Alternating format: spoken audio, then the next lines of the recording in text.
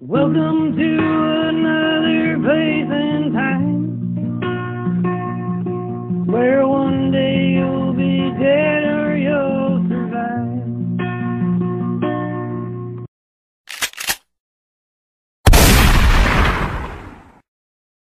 Hello, everybody, and welcome to Dead or Survive. I am your host, Rob Riches. And I'm your other host, Cheryl Riches.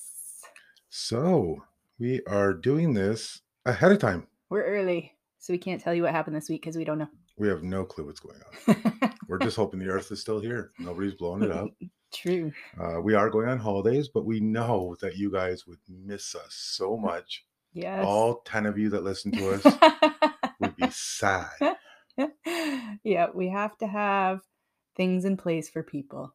We do. Mm-hmm. I wouldn't want anybody to have to suffer the fate of going without my voice. Could you imagine that?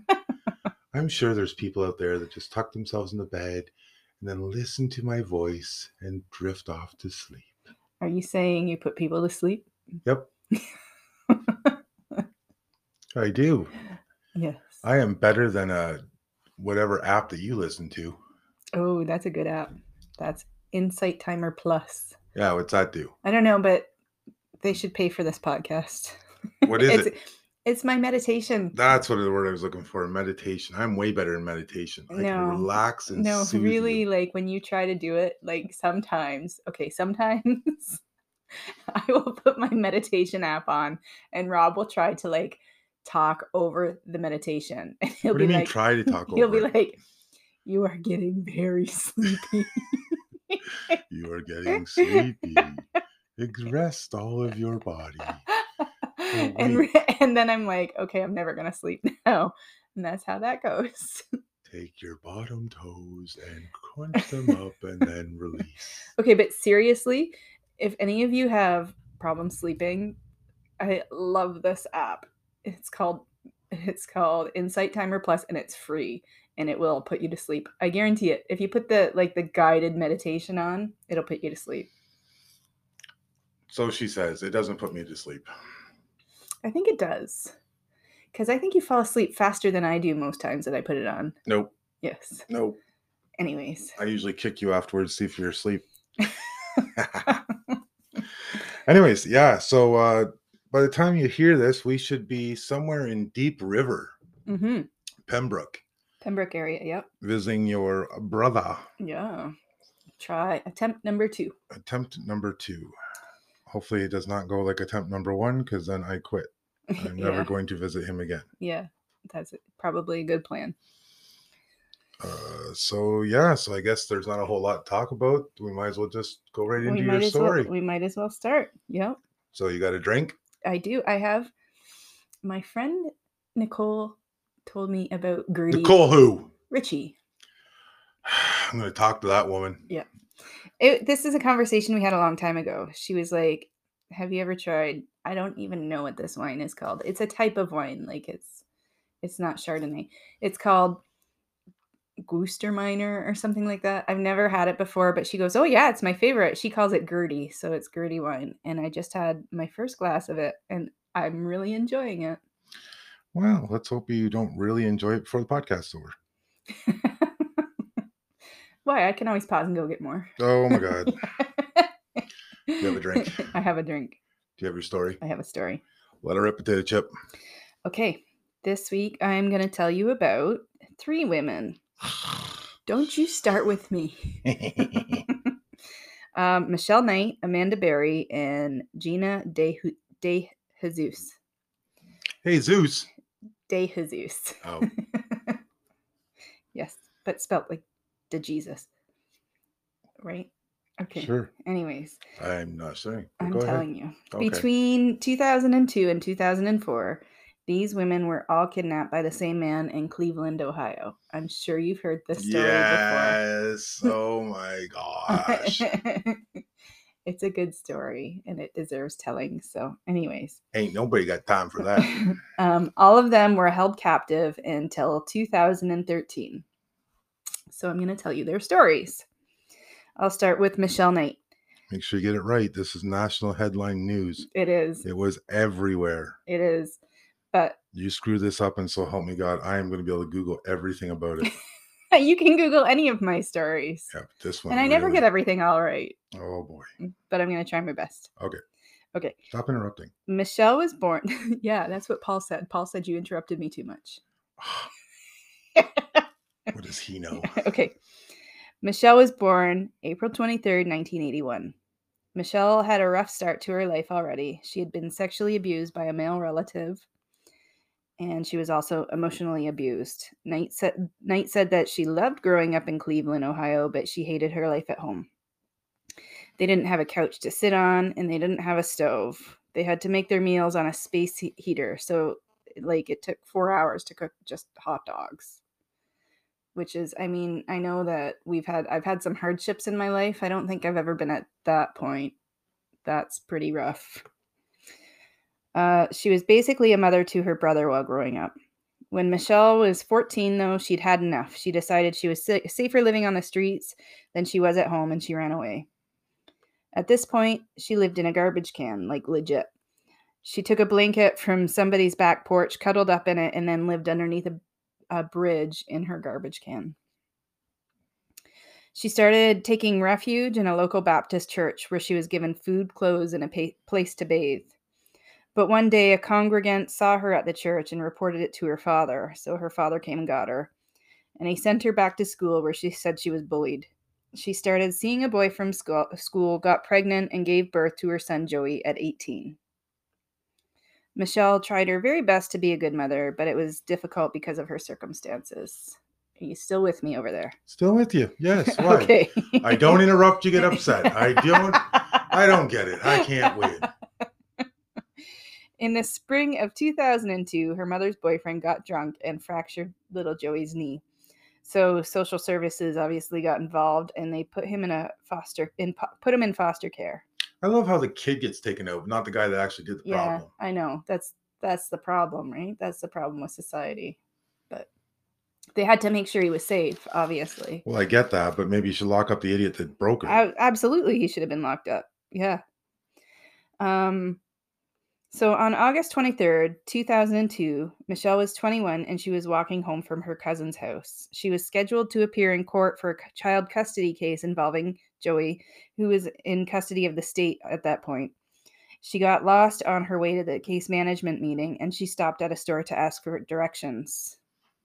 She was freaking out because she didn't think that there was any way that she was going to make it to the meeting on time. She didn't know where she was.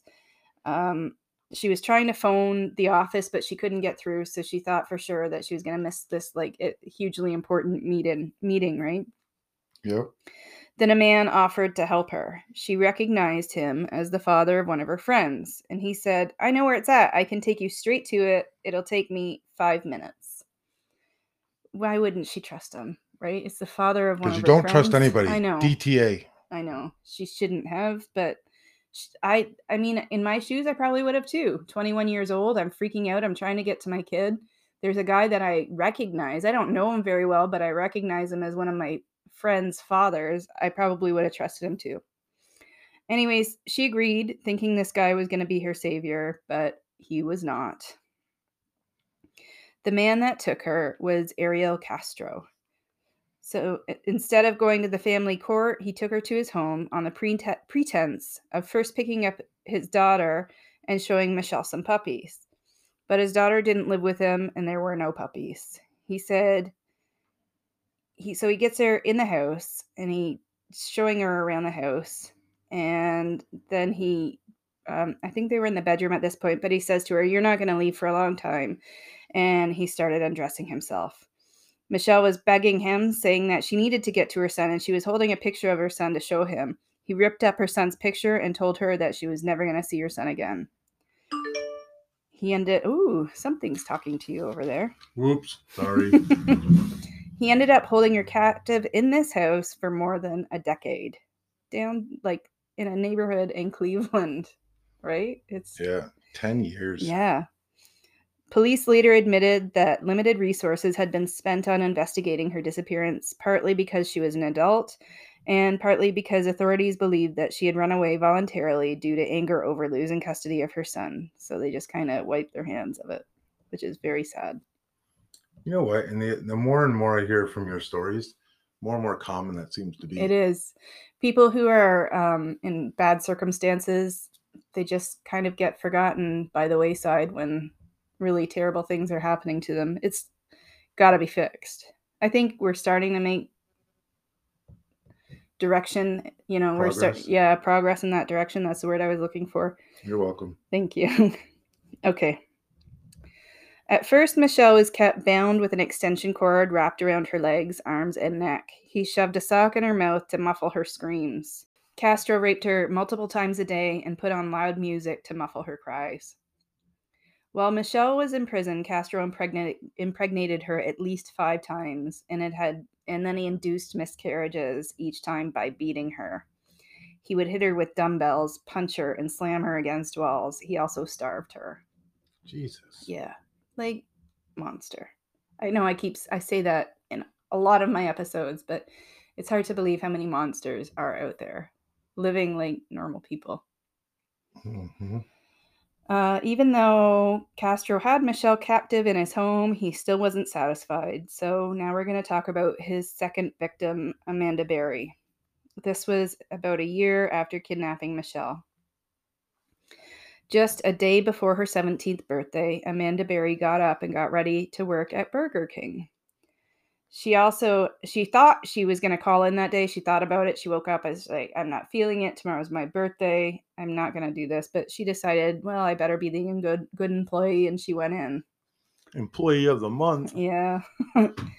While she was walking home after her shift, a vehicle started to follow her down the street.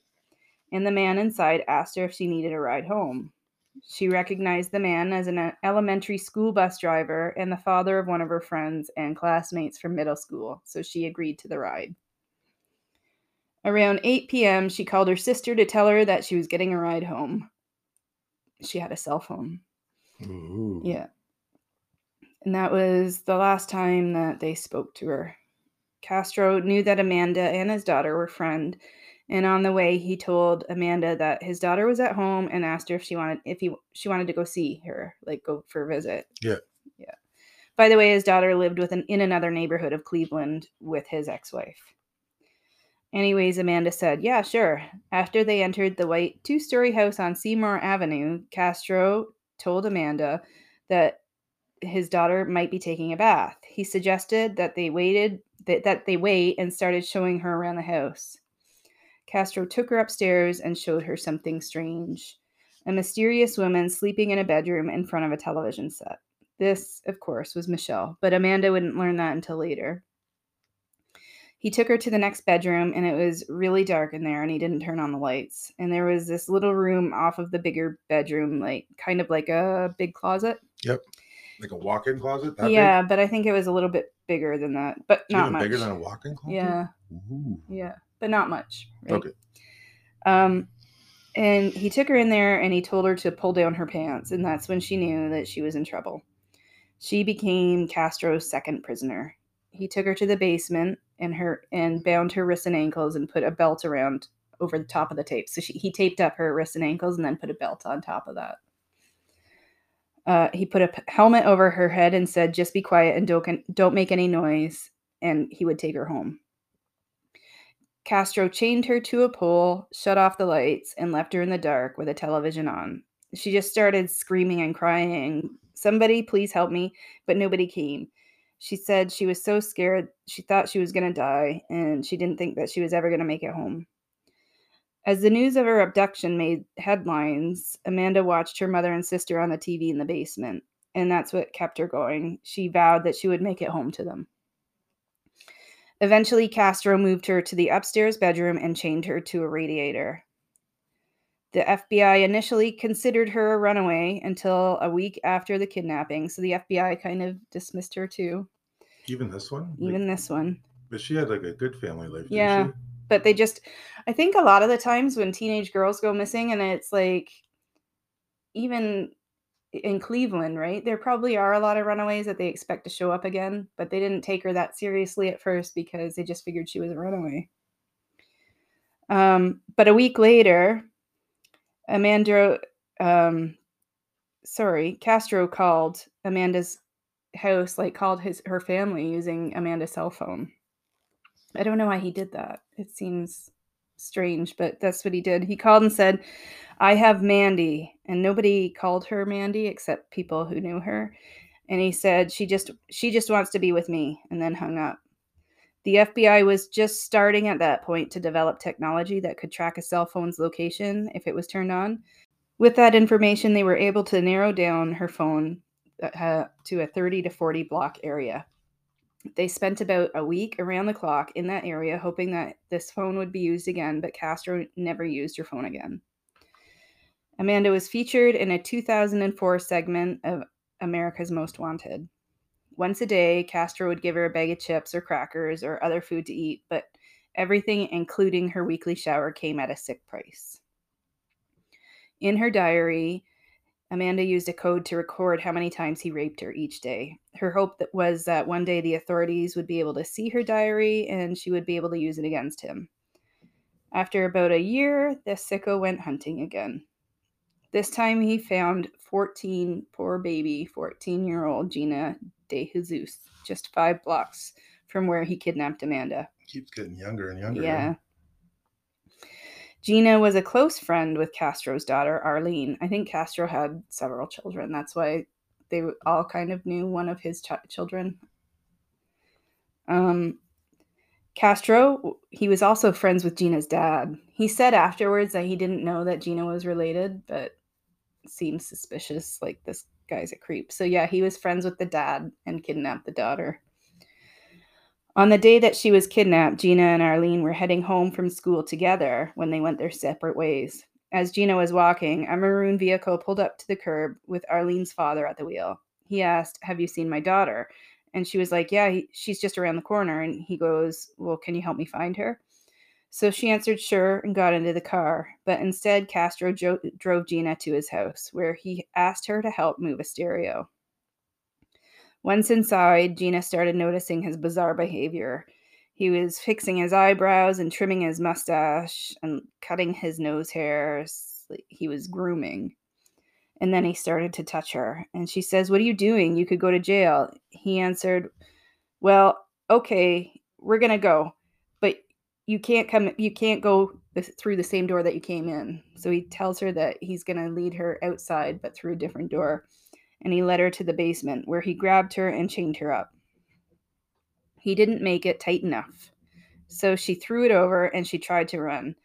But then he grabbed her and sat on her back. And then she just started kicking him. She actually got him pretty good and did some damage and bruised him really badly, like a teeny tiny little victory.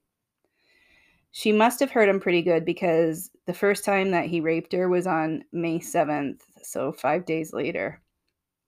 The FBI figured out that whoever had kidnapped Amanda had also kidnapped Gina, and it became national news and received regular media attention.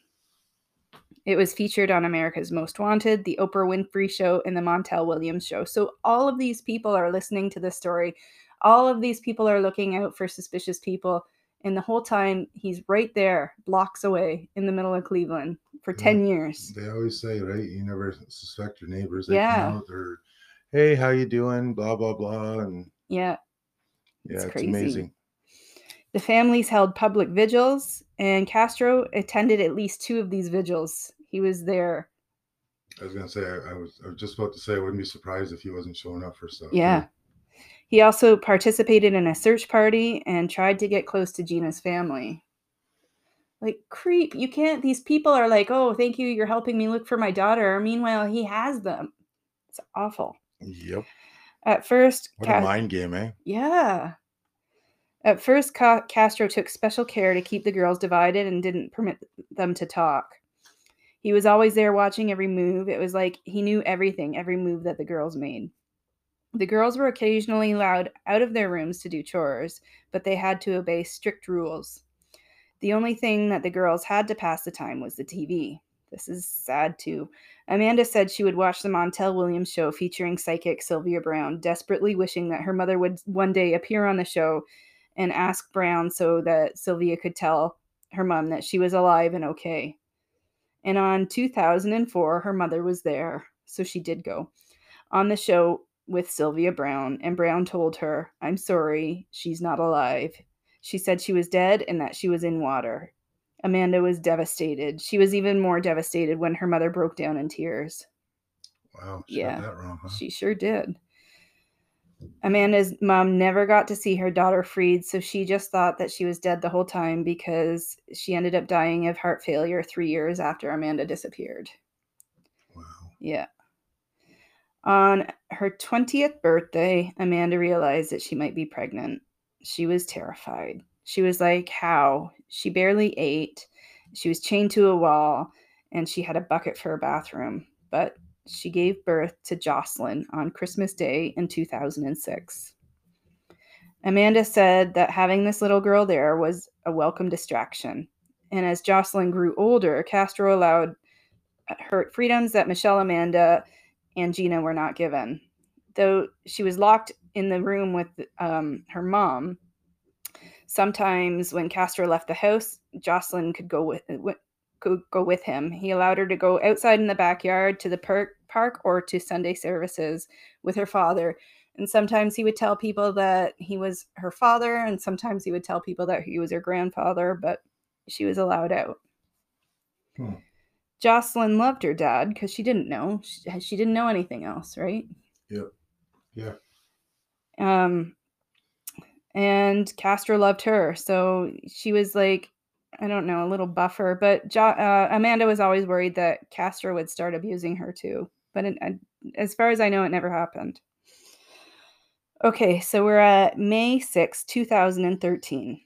Jocelyn is 6. Jocelyn went downstairs and then came back up to say that she couldn't find Daddy anywhere. For the first time in 10 years, Amanda said she found her bedroom door unlocked without Castro around, and she knew that this was her chance. Downstairs, the front door was open, but wired with an alarm, and beyond it, the storm door was padlocked shut. But Barry was still able to squeeze out an arm, and then she started screaming for help. Gina thought that Amanda had been caught by Castro at this point and talked Michelle out of running to Amanda. Amanda said someone passing by outside saw her but didn't do anything. Turns out it was a neighbor that didn't speak very much English, and he wasn't really sure what was going on. And that's when neighbor Charles Ramsey showed up. And Charles put on his damn cape and he took care of business. Not literally. He has a cape? Why would you say that? As soon as I saw your eyes light up, I thought, he really thinks he put on a cape. Why? Oh, yes. Why wouldn't you? No, he didn't put on a literal cape. He put on a figurative cape. Well, that's dumb. He kicked in the door until there was a big hole, until there was a hole big enough for her to squeeze through, and he helped Amanda escape. When she was out, Amanda called for Jocelyn to crawl through the door. The two of them found a neighbor with a phone, and they called 911. She called and said, "Help me, I've been kidnapped, and I've been missing for 10 years, and I'm here, I'm free now." I get goosebumps reading that. Can you imagine being the 911 dispatcher who got Probably that didn't call? believe her. Probably not. Yeah, right, whatever. Yeah. This is for emergency calls, not to be playing on. Yeah, imagine that. Anyways, that's not what happened. Police arrived and rescued Gina and Michelle also. Amanda says to this day she has no idea where Castro was that day or why he left her door open. But 10 years later, you're bound to make a mistake, right? What about the other Especially girls? when you got a little 6-year. Yeah, police came and rescued them too. I guess when the police went in, they weren't sure if it was like legit, and the girls were hiding a little bit. And then I think it was Gina who stuck her head out first, and they rescued her. Or I don't know. One of them, the first one they rescued, I can't remember, like jumped into the police officer's arms. It was a dramatic moment. So this is national news, and you don't know what happened? Don't start with me. What do you mean don't start with you? I'm telling you what happened. You don't know what happened. You said I think, and then I don't know, and maybe, and this happened, then somebody jumped in their arms. Oh my God. Okay. Let's get back to this. Did you like it better when I was quiet? Be careful what you ask for. Castro was arrested on May 6, 2013. He was charged with 4 counts of kidnapping and 3 counts of rape on May 8th. That's it? No, that's just what they got him at first with. Listen. On August 1st, 2013, Castro was sentenced to life plus 1,000 years in prison, and he pleaded guilty to 937 counts of kidnapping and rape. He was found in his cell a month later. He had hung himself. Of course he did. Yeah. As part of the plea bargain, the house where Castro had lived and held the women captive was finally demolished on August 7th, 2013. Michelle was there, the badass that she was. She was there watching the house get demolished, and she was handing out yellow balloons to spectators, which she said represented missing children. The balloons were released before Gina's aunt began the demolition with a swing of a crane. And it's now a garden. So that's nice. Yes, it is. 2 years later, Gina and Amanda graduated from high school. Gina got to have the quinceanera she was never allowed to have, and she wore a dazzling white dress. Amanda and Gina wrote a book together called Hope, a memoir of survival in Cleveland. Amanda now works with a local news station covering missing children and adults in the Cleveland area. And Gina has started a foundation for children that are at risk. And it didn't say what Michelle was doing. It probably did. Maybe it did, but I didn't see it. Yeah, Michelle was just forgotten. Again. Well, maybe I should go and check that. However, Maybe. It's a little late. You're recording. You're supposed to check that before the mics get turned on. Yes. Yeah, you're right. Sorry, Michelle. I'm sure you're doing badass shit like you were at when you were handing out yellow balloons at the demolition of the house. So that is my story. That is your story. That is my story. Amanda, Michelle, and Gina. So I guess that means it's my turn? It is your turn. Any thoughts or any speculations you'd like to say on your story still, or no? You're good? We can I don't understand. I didn't know if there's something else maybe you forgot. No, that's it. That's all I've got written down. So it's not like I'm going to remember something after. After? No. I remember Memory of a Goldfish. No, Goldfish is longer. You rival 10-second Tom. All right, what do you got for me? I have Darwin Awards. Good. That's your job. Although next recording, which is actually last recording to you guys, I get to do Darwin Awards. It's all confusing right now. They already know that. I know, but I don't. I haven't done it yet. But they will know what you've done. We're in the future. We're in the future. We're time travelers. Look at us. We took our DeLorean. And now we're trying to find a clock tower to get back. With a bolt of lightning. A bolt of lightning? 1.2 kilowatts. Gigawatts. Whatever. I don't know. I'm making it up. Okay. We've rambled on long enough. So yes, my Darwin Award is about a Holy Roman Emperor, Frederick. Okay. He embarked on the Third Crusade to recapture the Holy Land in the 20th century. Okay. I think this might be one of the ones that I was going to do.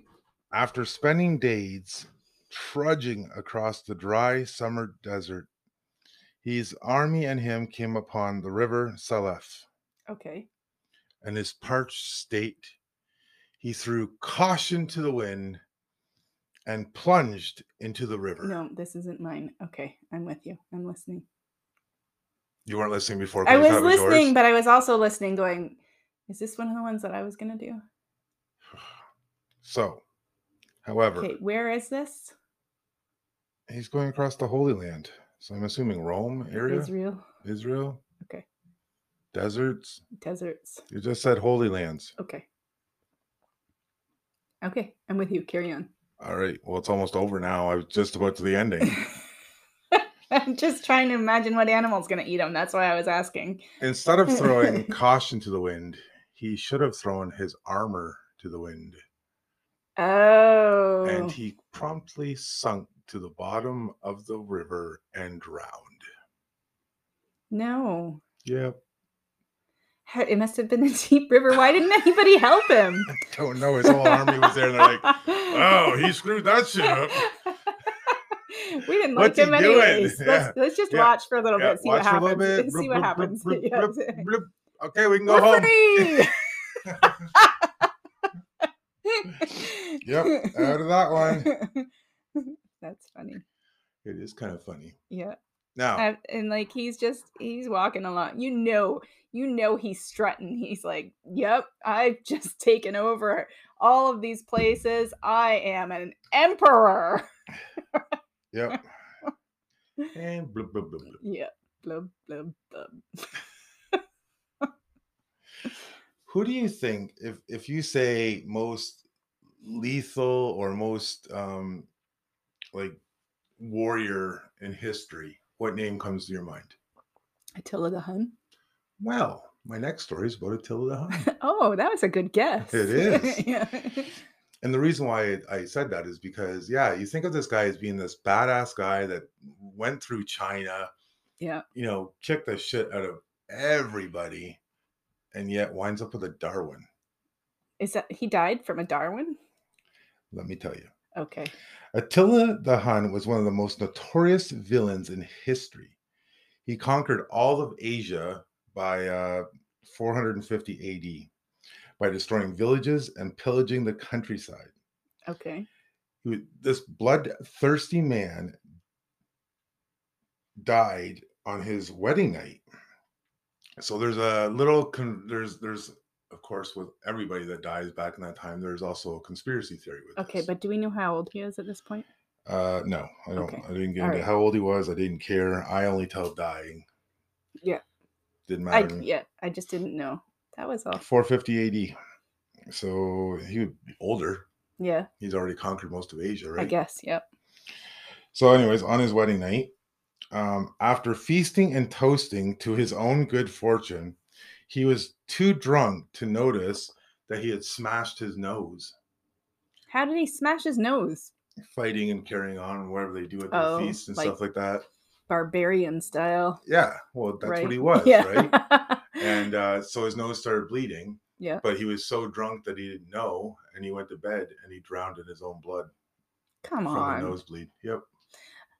Now the conspiracy is that the bride, because she went in with them, poisoned him to take back for stuff because she was actually given to him to help save other countries and Either stuff. way, either way, if she poisoned him or if he died on his own blood, she was probably like really happy.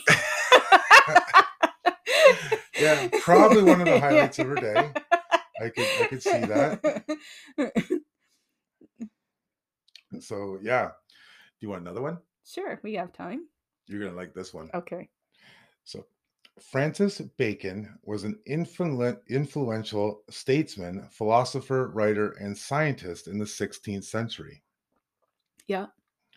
He had been struck by the notion that snow instead of salt might be used to preserve meat. Okay. To test his theory, he stood outside in the snow and attempted to stuff a chicken With snow. However, isn't that just freezing meat? Well, that's what I think they were getting at. Yeah. Okay. All right. So they at this point they didn't know that frozen meat was preserved. 16th century. Oh, okay. So you don't listen to my stories at all. Sit over there, drink your wine, right? That's all you do. I'm going to drink my wine, be pretty, and I'm just going to interrupt them because I didn't listen. I have been listening and engaging, in fact. You didn't even know what century we were in. So I missed one thing. One thing. Anyways, so he's out there stuffing the bird, but the chicken didn't freeze, but he did. Oh, no. Yeah, he froze to death trying to stuff a chicken full of snow. I guess he didn't decide that he was cold enough. Did they test the theory on him? Well, he's preserved. So there you go. Yeah, those were good ones. Three little ones entertaining. Right there. So that's my Darwin stories. Good job. Good job. They weren't as fantastic as other ones, but No, they were good. You just usually have some kind of like statistics for Well, it. it's hard with like with those ones because I'm into the older ones. Newer ones I can go and do Oh, yeah, statistics, right? yeah. But I guess I could have done how many people died in their sleep with Nosebleed. nosebleeds.